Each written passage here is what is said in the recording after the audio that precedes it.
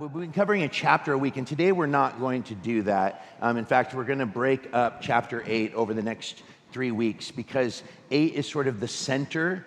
We've been moving through the rebuilding of the wall. The wall is now complete.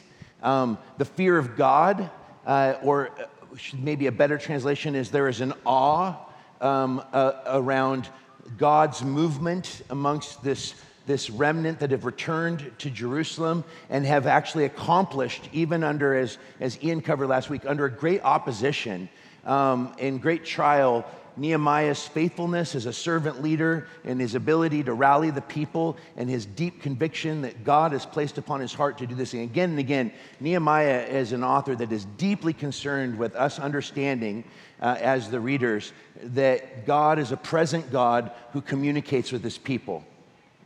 And Nehemiah's faithfulness has led to the completion of the wall. Now we see what the purpose of that was. It wasn't to keep people out.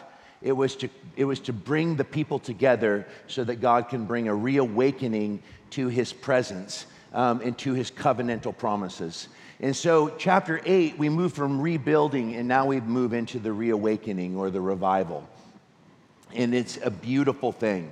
Now, we're passing over 7 because chapter 7 is another chapter that's just a long list of names. But there's something important that we find in the very beginning of chapter 7. And I'm just going to read this to us so that we can have a little context. It says, "Now when the wall had been built, and I had set up the doors and the gatekeepers and the singers and the Levites had been appointed, I gave my brother Hananiah, the governor of the castle, charge over Jerusalem, for he was more faithful and God-fearing man than many." It's a very subtle way of saying the people that have been ruling are not awesome, but this guy I trust. These guys I trust. "And I said to them, let not the gates of Jerusalem be opened until the sun is hot, and while they are still standing guard, let them shut and bar the doors, appoint guards from among the inhabitants of Jerusalem, some at their guard posts and some in front of their homes. The city was wide and large, but the people within it were few, and no houses had been rebuilt." So here we have the construction of the wall, but the homes are not yet built. And this is significant. This is significant for us as we move into chapter 8. And then I think this is also important. Verse 5 of chapter 7, it says Nehemiah, in verse 5, it basically says that, "Then my God put it into my heart." Into my heart. There it is again. Multiple times, God has placed upon my heart to do this thing. "To assemble the nobles and the officials and the people to be enrolled by genealogy. And I found the book of the genealogy of those who came up at the first, and I found written in it," and then he lists out all the people that have returned. And at the very close of chapter 7, now, and keep in mind, the reason that he's doing this is he's bringing order to the people that have returned. They've come together to build the wall. Before homes are built, now he takes an assessment of who has returned, but the point is he's bringing them back into an understanding that they are God's covenantal people. And it says the whole assembly together was 42,360, besides their male and female servants, of whom there were 7,337, and they had 245 singers, male and female. I love that. Just the singers are numbered. 245 singers. Their horses were 736, their mules 245, not sure why that's in there. Their camels 435, and their donkeys 6,720. I mean, this is why we're not covering 7 today, because I just have nothing to say to that. "Now some of the heads of fathers' houses gave to the work, the governor gave to the treasury," and then they list out, there's basically a bunch of money that's given for the purpose of the rebuilding of the city, the rebuilding of the temple, the rebuilding of homes. But here's what's so fascinating. It says, "So the priests, the Levites, the gatekeepers, the singers, some of the people, the temple servants, and all of Israel lived in their towns. And when the 7th month had come, the people of Israel were in their towns." The 7th month is super important. This is a time of one of Israel's most sacred festivals. It's called the Festival of Booths, or the Festival of the Tabernacle. And the Festival of Booths, and this is so interesting, the homes have not yet been built. The 7th month this is fall. This is a time when Israel was to take 7 days and to live in temporary homes. temporary dwelling places. So it's significant that the wall's been built, and now we are landing on the Festival of Booths, and they are now going to reenact God's faithfulness to leading them out of Egypt and into the Promised Land. And so when the Festival of Booths came up, this is a time in which Israelites actually willingly came out of their home, and they would set up essentially tents to worship their God. They're giving up the comforts of their home because they want to recognize that God is the most significant thing. That God is what needs to be central. In fact, the Levites, one of my favorite passages, because we are called a royal priesthood, the Levites were the only tribe in Israel that were not given a portion of the land. Why? Because he says, the Lord your God shall be your portion. This is a time in which all of Israel is meant to live out that royal priesthood, that reality, that our home is not here, is the point. That we are pilgrims of dispersion, and that we need to consistently ask ourselves, the point, I believe, of this chapter is that we have to consistently, as God's people throughout history, we are so quick to forget to remember. We are so quick to forget to remember. That's sounds like a tongue twister, but it's a reality. We get wrapped up in our creature comforts, and we forget the Creator. That what do you have, said Paul, that God has not given you?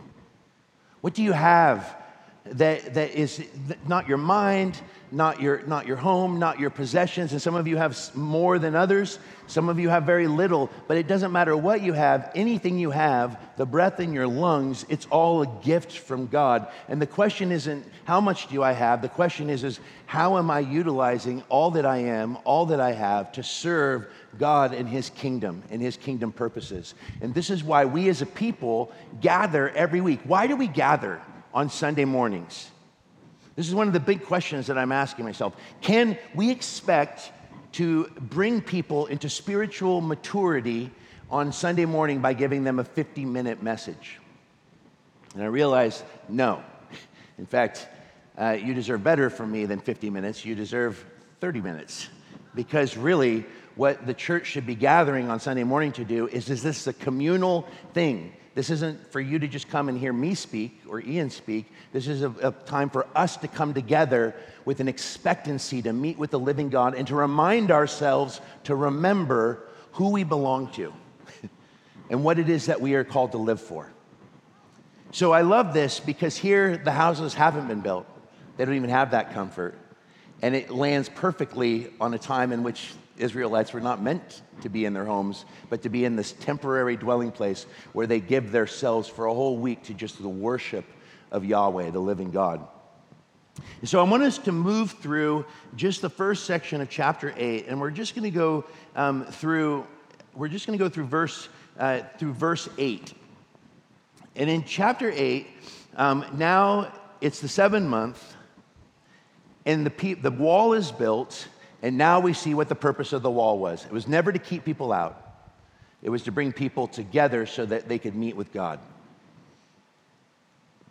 And in verses 1 through 3, we see this. And then if you don't have your Bibles, there's a slide behind me. And all the people gathered as one man. I love that. Just note that. All the people gathered as one man. We've gathered together. What are we called? We are the body of what? Of Christ. There's one body. Each person uniquely plays a part in that body. We all have unique roles, but there is also a oneness. There's neither male nor female, slave nor free, Jew nor Greek. All are what? One in Christ. We are the body of Christ. And I love this because here the people of God have gathered as one. And really what this is signifying in this particular passage is that they're of one heart. They're of one mind. They've come together for the same purpose. And they came into the square before the water gate. Now, this is super interesting. The water gate is actually, this is not the temple. The water gate is kind of the center of it's at the gate that kind of leads out of the city, and it sort of speaks to the centrality of the life of the Israelites. They're not in the temple, so it's not the privacy of worship, but this is about people aligning their hearts in a very public way. That their lives are meant, they're not, that what we learn on Sunday is meant to be brought into our daily lives. It's meant to infiltrate into how we live, how we work, how we engage with our families, how we engage with our kids, how we engage with our neighbors. And I love this because here is this incredible moment of awakening, and it's not happening in the temple, but it's happening kind of in the center of the city life, because that's what God wants to do. And I think this is even a picture of pointing us toward that reality of the new heavens and the new earth, where the temple of God is just God's presence everywhere. And this is such a beautiful thing. Do we understand that as one people, as the body of Christ, the purpose of our lives on this earth is to actually be kingdom outposts? We are to reflect in part what is going to come in whole when Jesus comes and restores everything that is. It's the great hope of the Christian life, and it's what we are meant to image as we live out our lives in this fallen world. So they have gathered into the square before the water gate, and they told Ezra the scribe, and here comes Ezra. And Ezra is really interesting. Ezra the priest has a kind of this quiet spirit. He often, there's points where he's so overwhelmed with the lack of faithfulness of the children of Israel. There's 3 times where he just breaks down and weeping and covers himself with sackcloth and ashes. And one time he even pulls away from the crowd and spends all night alone, weeping and praying in repentance that God, for Israel, on behalf of Israel. And now Ezra, once again, this shy priest comes out of the shadows, and it says, and they told Ezra. Who's the they? The people. The people demand this. They told Ezra the scribe to bring the book of the law of Moses that the Lord had commanded Israel. So Ezra the priest brought the law before the assembly, both men and women, and all who could understand what they heard, on the first day of the 7th month. And he read from it facing the square before the water gate from early morning until midday. By the way, in the Hebrew, it just literally means from the beginning of light till noon. So that would be, for us, well, let's see, if it's fall, then it would be, so literally they're getting together like at 6 a.m., and the Word of God, the Torah, is being read to them, and not just read, but explained to them for a half a day. There's been a conversation right now amongst the teaching team of what's the best kind of just exploring different ways of actually becoming a scripture-saturated people. And I've tried a lot of different methodologies of how to read through the Bible, but the funniest thing is it's amazing to me how many Christians have been Christians their whole lives and have never read the Bible in its entirety. As a guy that came to faith at 27, that just is baffling to me. And that's not, I don't say that to shame you. I say that to encourage you that there is so much to be had, but sometimes the hunger doesn't come until you begin to feed on it. And there needs to be a commitment to it. And the more that we come to it, and I always say, listen, the first time you read through the Bible, maybe I understood like 5%. The question isn't, what about all the stuff I didn't understand? The question is what am I doing with what I do understand? How am I interacting with this? And what is the purpose of the scripture? And why should we read it? And maybe we should read it because it's a revelation of God. It's a pointer that points us to the living God. That God has revealed his heart to us and his mind to us. And he has given us a book, a very big book. It's a lot of words. It's over 1,000 pages long. But do you know how long it takes to read through the whole Bible? How long? So if you have an Audible book of the Bible, Max McLean, the most famous Audible book. He's a very dramatic reader. He's like, everything is like, I beseech you, therefore, brothers. Like everything's just, it's slow, super slow. And it's still only 76 hours. Now, you're like, that's a long time. Is it though? Is this 76 hours a long time? Because that tells me that you could read the Bible in an hour a day every 76 days. Reading very, very slow. I'm talking like slow. And the normal speed at which most people read could probably read the Bible in half an hour a day in 76 days. Listen, and if you're like, that's impossible, why don't you try listening to the Bible? Some of you are like, I have ADD. You know, I always tell people, if you have ADHD, one of the best things you can do with modern technology is actually get an Audible account and actually read along while you're listening, because there's something about, we just need a lot of extra, it's like rails, you know, on the tracks that just keeps our mind fully engaged in what's happening. But try different methods. If you're like, I can't even focus for 5 minutes, then start with 5 minutes. But some of you are going days, weeks, years not reading the Word, and you can't figure out why Jesus isn't real to you. And I'm telling you why he's not real to you. At the most basic level, we have to begin by just asking, what is our devotional life like? And what is the blockage that's keeping us from coming to the Word of God? And part of it is maybe that it's a challenge of our own faith. Like, what do we expect to find there? But I love this because I heard a pastor once say, man, if the sheep are hungry, feed them, because they might not always be. And this is one of those moments in the Bible where the people are hungry. The people are hungry. And they're the ones that demand that Ezra the scribe bring the book of the law of Moses. I wish more people in pews would demand that their pastors actually preach the word. That would be a good thing. Bring the book of the law of Moses that the Lord had commanded Israel. So Ezra the priest brought the law before the assembly, both men and women, and all who could understand what they heard, on the first day of the 7th month. And he read from it, facing the square before the water gate, from early morning until midday, in the presence of the men and women, and those who could understand. And the ears of all the people were attentive to the book of the law. This is what I want us to understand. This is a turning point for Israel.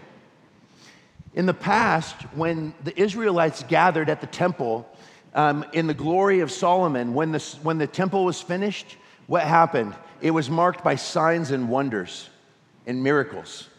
It was marked by literally the Shekinah glory of God coming upon the temple, God's manifest presence. It's what you see in the wilderness, but now this is moving the people from a people who are focused in on signs and wonders and all sad that God seems to have abandoned them, is that the return to God is found in a return to the Scripture. And this is the point in Israel's history where they become the people of the book.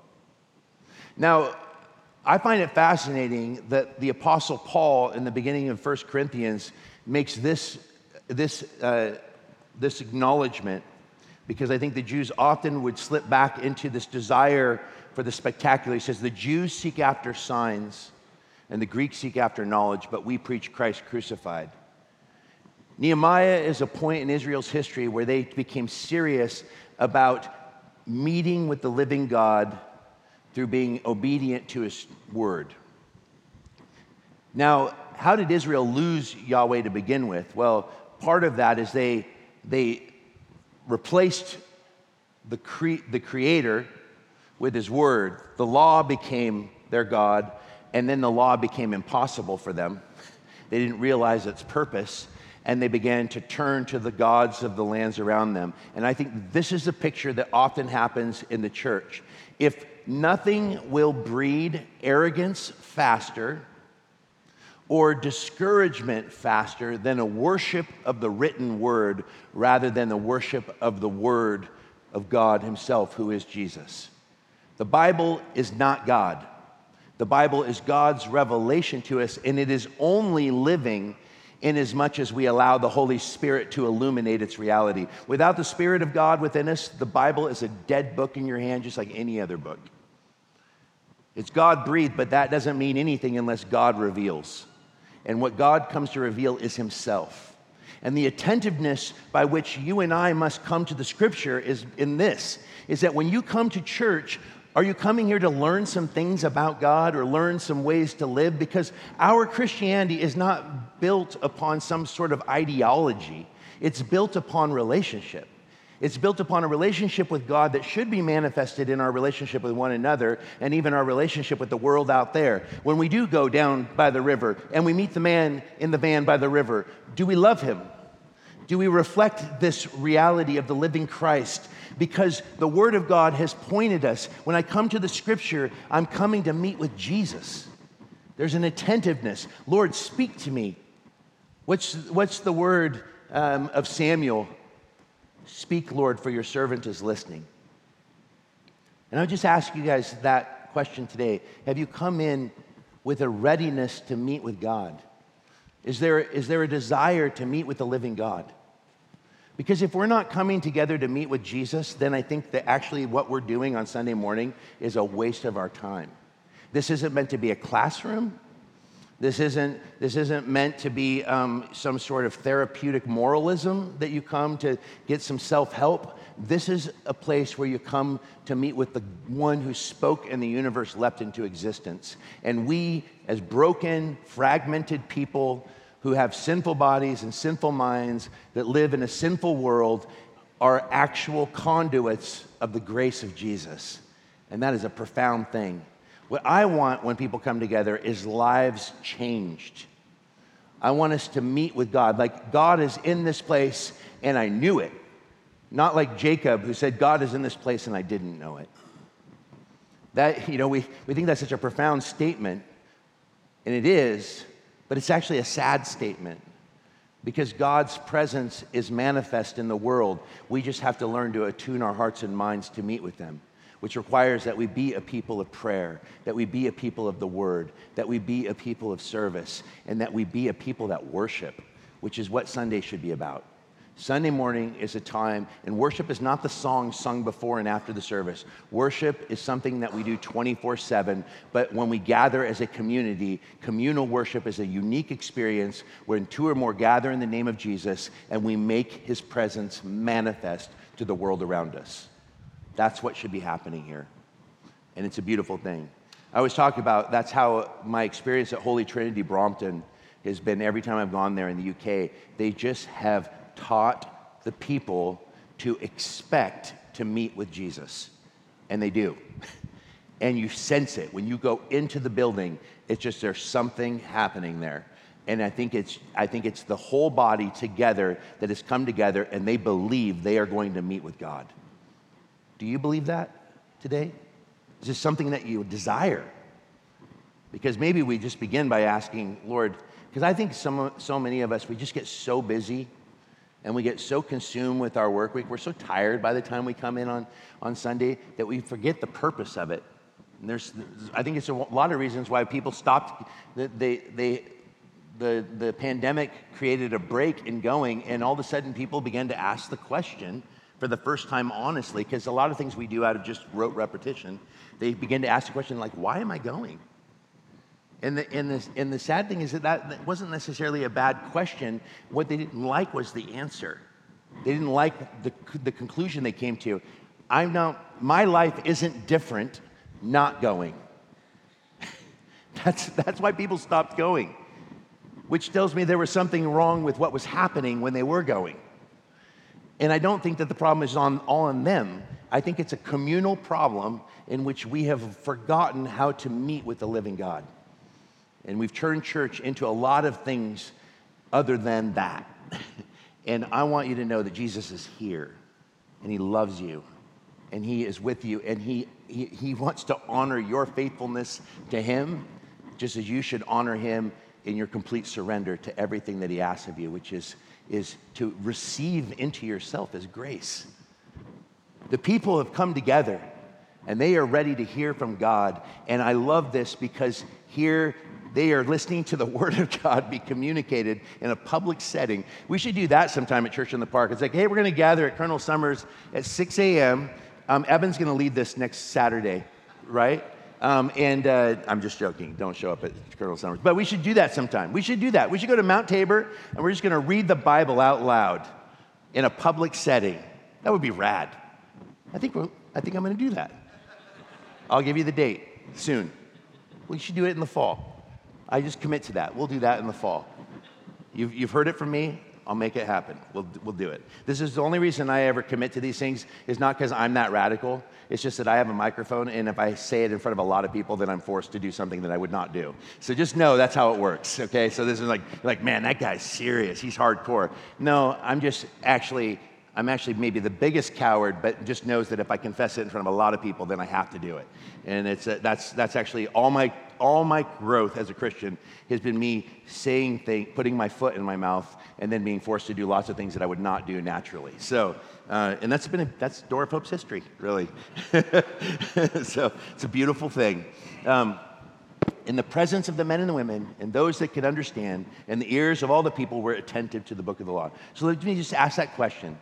Are we a people of the book, of the Bible? And that answer should be yes. The Bible is our authority. In a time in which the world is saying there is no truth, there is nothing that we can know for sure. There is no barometer by which we can know what right and wrong is. We would say, no, that's not true. In fact, we would argue that Western civilization is actually built upon biblical principles because Western civilization owes its existence to the church, and that's a historical fact. In fact, it isn't until just recently that every courthouse in America had the Ten Commandments as a guiding principle for ethics. But we also know as Christians that those ethics are meaningless if there isn't a transformation of the heart. And we're not guided by law, we're guided by the gospel. But that gospel is found in a book, which means we have to be a people of that book. We need the manual, if you will. And this is a beautiful thing because God has not left us to our own devices. He has guided us through His Word. We need the Spirit to understand it, but He has given us His heart, His mind toward us in this beautiful thing called the Bible. And we need to be attentive. But notice now what happens, because in verses 4 through 6, we see the people, a people that are of the Word, of the book, but now the Word that points to God. Attentiveness now moves to that expectancy. And Ezra the scribe stood on a wooden platform. Literally, there's in the Hebrew, it just means like a wood pile, like a wood tower, essentially a pulpit. And I sometimes wonder if this is part of what kind of gave birth to the Protestant elevation. Within the Protestant Reformation, if you go to churches in Europe, you'll see that the pulpit is generally crazy high. Some of them are so ornate. There's Presbyterian churches where there's a winding staircase up into this giant pulpit, and then the preacher stands over the people. Now, part of that is because there wasn't amplification, and as Spurgeon said, you are not called by God to be a preacher unless you have a large chest to project volume. I mean, you think about how did George Whitefield preach without a mic to 20,000 people at once? I don't know how. I mean, seriously, you remember that Will Ferrell sketch in SNL where he has voice modulation syndrome? He must have had a voice modulation syndrome where he just always talked really loud. Which my wife just said that to me this morning. She's like, "You're yelling at me," and I'm like, "I am," and I realized I had my noise cancellation headphones on, and I was like, "You're not going to believe what I'm going to be preaching today. It's so good." She's like, "Whoa, whoa, whoa, whoa, whoa!" But this, he gets up. And the word is presented to the people. And I think that there's a kind of a scary thing of that idea that the preacher elevated, but that's not the point. It's the word of God that's elevated. And here we find they made for this purpose, for him to be able to present the law. And it says, and beside him stood Mattithiah, Shema, Ananiah, Uriah, Hilkiah. By the way, pregnant mamas in here, some great name possibilities here. And Maaseiah at his right hand, and Pedaiah. I know I'm saying all these wrong. I'm just saying it with confidence. Mishael, Malchijah, Hashum. This is a good one. Hashbaddanah, Zechariah, and Meshullam. And on his left hand. And Ezra opened the book in the sight of all the people, for he was above all the people. And as he opened it, all the people stood, and Ezra blessed the Lord, the great God, and all the people answered, Amen, amen, lifting up their hands. I want to just point out a few things here because the word that points to the living God is marked by an expectancy, but I want you to notice that there are actual things that the people do. And this gives us reasoning for some of our traditions as Christians. A couple things is, it is kind of a sad thing, and I'm not going to lie. I really appreciate something that Ian does is he always preaches with his actual physical Bible. And in the early days of Door of Hope, I never went anywhere. I had this massive New King James Bible that was like a wide margin, and my eyesight was perfect, which it is very much not so now. And I wrote all my notes and my sermons in the wide margin. I would preach out of that. So if you guys were here in the early days, I started to get too blind for those notes, and then I moved to a little white piece of paper inside my Bible, and I would I kind of had this little quick way of flipping my notes inside my Bible. In fact, Ian just he's like, dude, I still have some Hebrew notes from 2010. But the beauty of the physical Bible, and a lot of us have replaced the Bible with our smart devices. And when I'm at home, I read my physical Bible. There's just something about it. There's a beauty about it. But one of the things I loved is people, because I have so many tattoos, I would have kids all the time hey, I'm thinking about getting a tattoo. And I'm like, yeah, what do you think about getting? And they're like, I want to get this Bible verse on my arm. And I'm like, why? And they're like, I just thought it'd be cool witnessing to them. I'm like, do you notice any witnessing tattoos on me? And they're like, no. I'm like, don't get a tattoo unless you just want a tattoo. I'm like, why did you get tattoos? I'm like, I got a tattoo because I was picked on because all I wanted to do is dance and sing. And so I got tattoos to look tougher. That's the only reason I got tattoos. And then once you start, it's kind of hard to stop, I mean, that's why I don't baptize with my shirt off, because I'm, probably the only pastor in the world that has stars tattooed around his nipples. And that's a problem. That's a problem. That's also too much information. I could show you guys if you want to see it. No, you don't. You're like, our pastor lifted up his shirt. It was crazy. He had so much stuff. We didn't know what was going on. But I just thought it was funny. And they're like, we want to get witnessing. I'm like, don't get witnessing tattoos. Why don't you start by just carrying your Bible with you in public? They're like, whoa. I'm like, you just said you wanted to put a verse permanently into your skin. By the way, Jan gave me the funniest little comic strip one day. I think you left it for me in my office. And it was Peter talking to a guy in heaven, and the guy's covered in tattoos. And he looks at him and he goes, I guess these really are permanent. That was the joke. So I thought it was really funny. It was good. It was a good joke. But the idea of Scripture, tattooing it on you to be witness, that somehow makes Scripture cooler. We're not trying to make Jesus cool. Once you have faith in Jesus, you've crossed the threshold into very, very not cool territory. No matter how good The Chosen is, it's not going to be considered cool to most people. And so the Bible, it just is now that's a statement. You carry a Bible under your arm. I used to go into Powell's and carry my Bible under my arm, and it's so big I'd have to set it down. It's that's a statement. And people will ask you about it. Try that. Try it for a week. I should try that. We should get I know a church that loved to do really cheesy Christian things, and they had everyone on staff had a small Bible with a gun holster, because it was or a sword, because it was the sword of God. Evan, can we get on that? That would be amazing. You're see Door of Hope, they have these holsters. It's Word of God. Word of God. Don't make me. That would be amazing. But that expectancy is meant to be, I have the book open. I am coming to meet with God. I love this because notice the revival is not based around miracles and signs. The miracle is God's people have been brought together. There is a miracle when people come together and do anything together. But there is really a beautiful miracle when people come together to worship the living Christ. I think we have the wrong idea of what a miracle is. It's a miracle that we get to gather every Sunday to worship Jesus. It's a miracle that I get to call you brothers and sisters. You know what was a miracle to me? This week, we've as a staff, and it was so beautiful. The staff as a whole, basically, we put on vacation Bible school. And then we ended yesterday. So we worked every day this week. We did the rummage sale yesterday. Me and Joe opened it up. I think I got to invite like 4 or 5 people in the neighborhood. I had 4 people say, "You're the pastor?" And I'm like, "Yeah." It's like, when is service? People want to come. They just don't even know. They don't even know this is happening. Unless they live in the neighborhood and they just see it as a nuisance, but they're not putting it together that this is a place where they can come and meet with Christ. This woman actually asked if it was okay if she came. I'm like, of course, it's the whole reason we exist, is so that you could come and meet the Jesus that we love. I was like, what a miracle. Like, these neighbors are so, and people, we actually had a neighbor across the street give a donation. Thank you for all that you guys do. What a beautiful thing.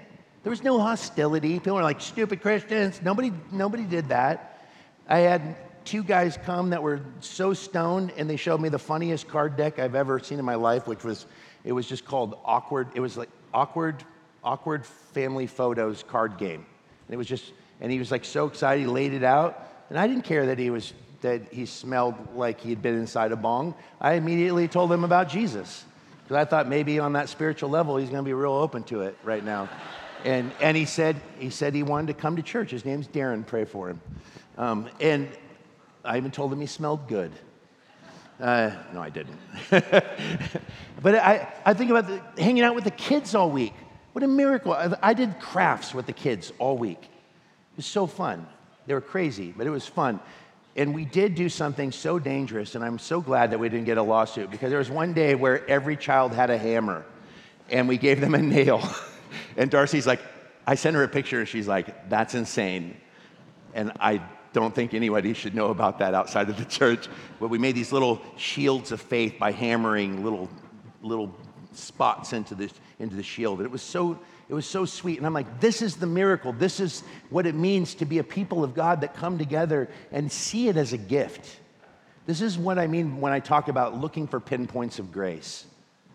Finding the place where God is meeting with us.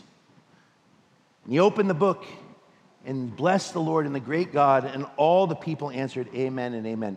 I want to notice 2 things that the people do that I think is something, if you ever wonder why we do this in church, they stand. They stand before God. And that standing is an act of reverence. You know, when it used to be old-fashioned days, if someone came into the house and the kids are sitting down, they would have to stand up and shake the hand of the person coming into the house. It was a sign of what? Respect. It's a sign of respect.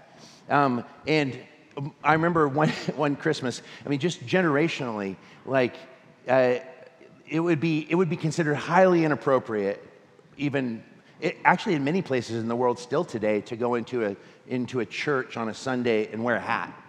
I remember one Christmas that Tim Mackey wore a beanie when he was preaching, and my granny, who's passed away, 93, English war bride, she's like, he is so good, but he should not be wearing that hat. You're like, well, that seems kind of legalistic and it's weird, and of course we don't ask the people. I mean, I think Ian preached with a backwards baseball cap last Sunday, so we are pushing the envelope on what I call lowbrow liturgy. Okay, but there is something to be said about the beauty of, like, there's reverence. I'm going to get cleaned up. I'm gonna come as a reflection of what it means to be an image bearer of God, and I want to honor Him in everything that I do. And that may be an over the top, what is it? Cleanliness is next to godliness kind of idea. But the point is that there are things that people have done historically as God's people to be marks of reverence and awe. So there's a reason why we say stand up to worship our King. There's a reason why we tell you to bring your Bibles. There's a reason why people, if you've ever wondered, and maybe you're new to the faith, or maybe you just didn't grow up in a church tradition where, there is within Reform movements, there's a deep leeriness of any sort of personal response, because because of this fear of drawing attention to oneself. And so it almost became like a completely not kosher thing to raise hands in a church or to do anything that would draw attention to yourself. And so Reformed churches generally don't do that. And yet the scripture, again, it's funny because Reformed churches are so fervent about honoring the Word of God, and yet the Word of God tells us, I command that men lift hands everywhere when they pray. We don't do that.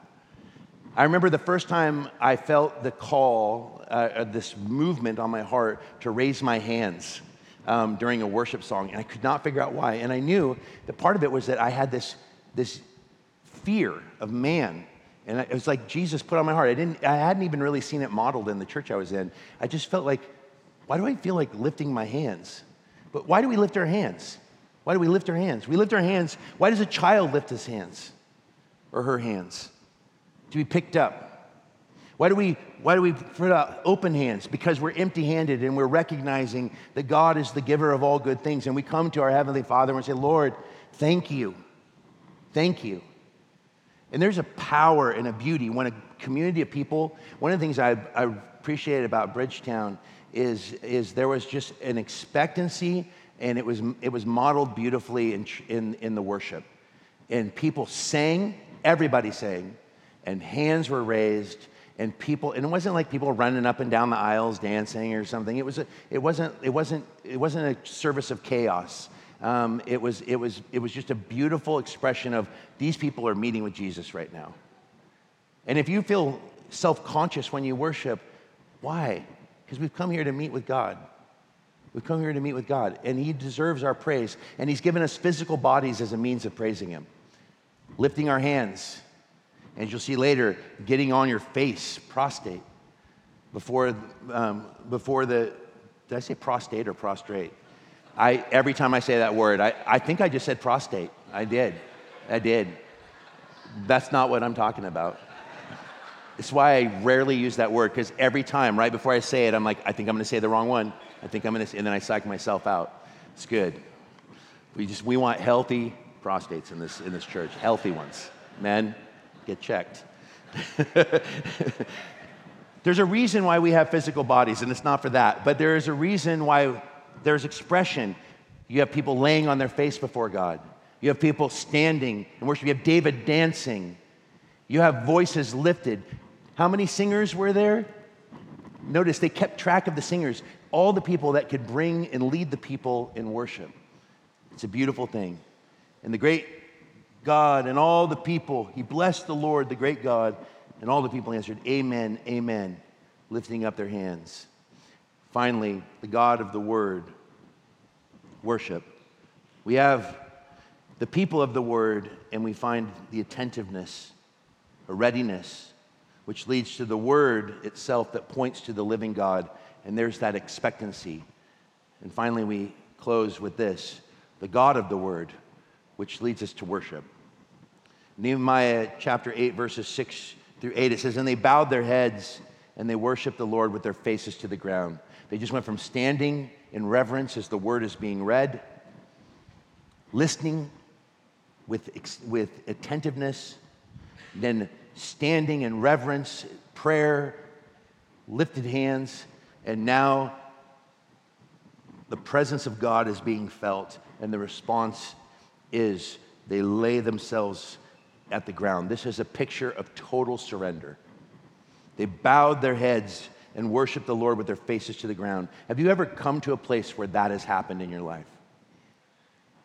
I remember my breakthrough in my anxiety season was that I was in an open field on the Deschutes River, and I'd been fasting for 2 days, and I was begging God to deliver me from my anxiety, and it was crippling me, and I thought I was losing my mind, which I was, and I just remember I came to this field, and I just got on my face. I literally just laid in the dirt, and I wept, and I cried out, God, please help me, help me. And it was like, that's all He was waiting for. I had stopped asking for help.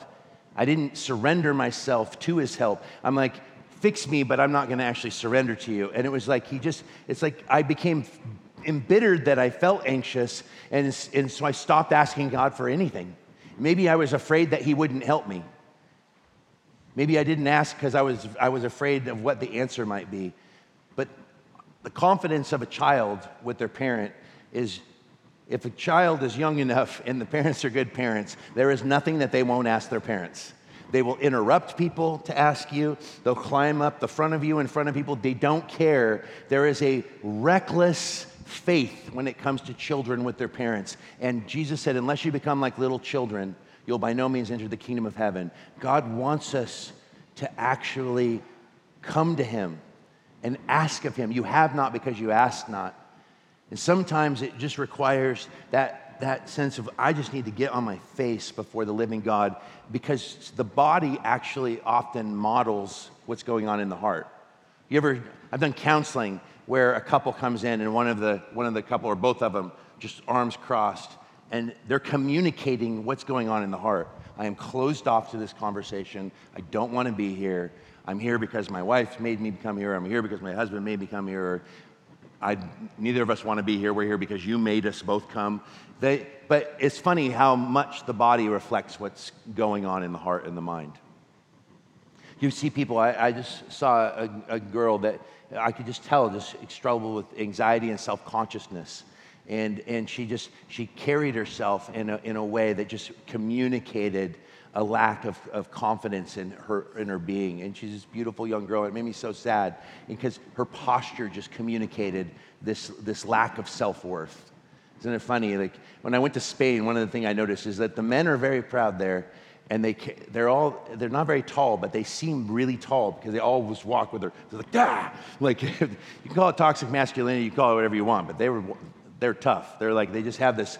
They present an energy that their body communicates, and it's like even their dancing communicates that. And I think that this is, as Christians, there should be a posture of humility and outward focus. The saints are people who are wild-eyed looking out into a hurting world. And we as Christians should have that same kind of just a deep burning love of God that creates a burning love of one another, and it's manifested in how we communicate. It's why we hug. It's why we smile at one another. It's why we greet people, because we want people to know that they are seen. We also want to communicate to God that we recognize his presence.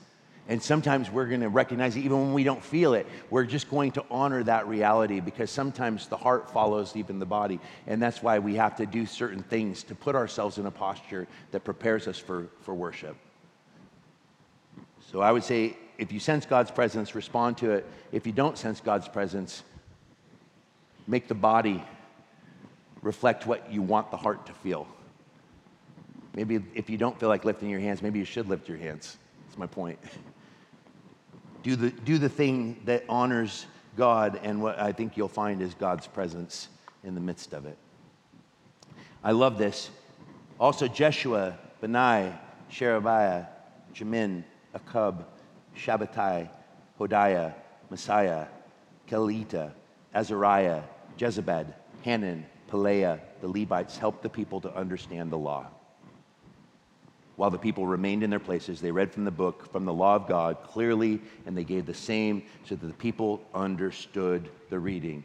With worship of the living God came illumination, and I love this.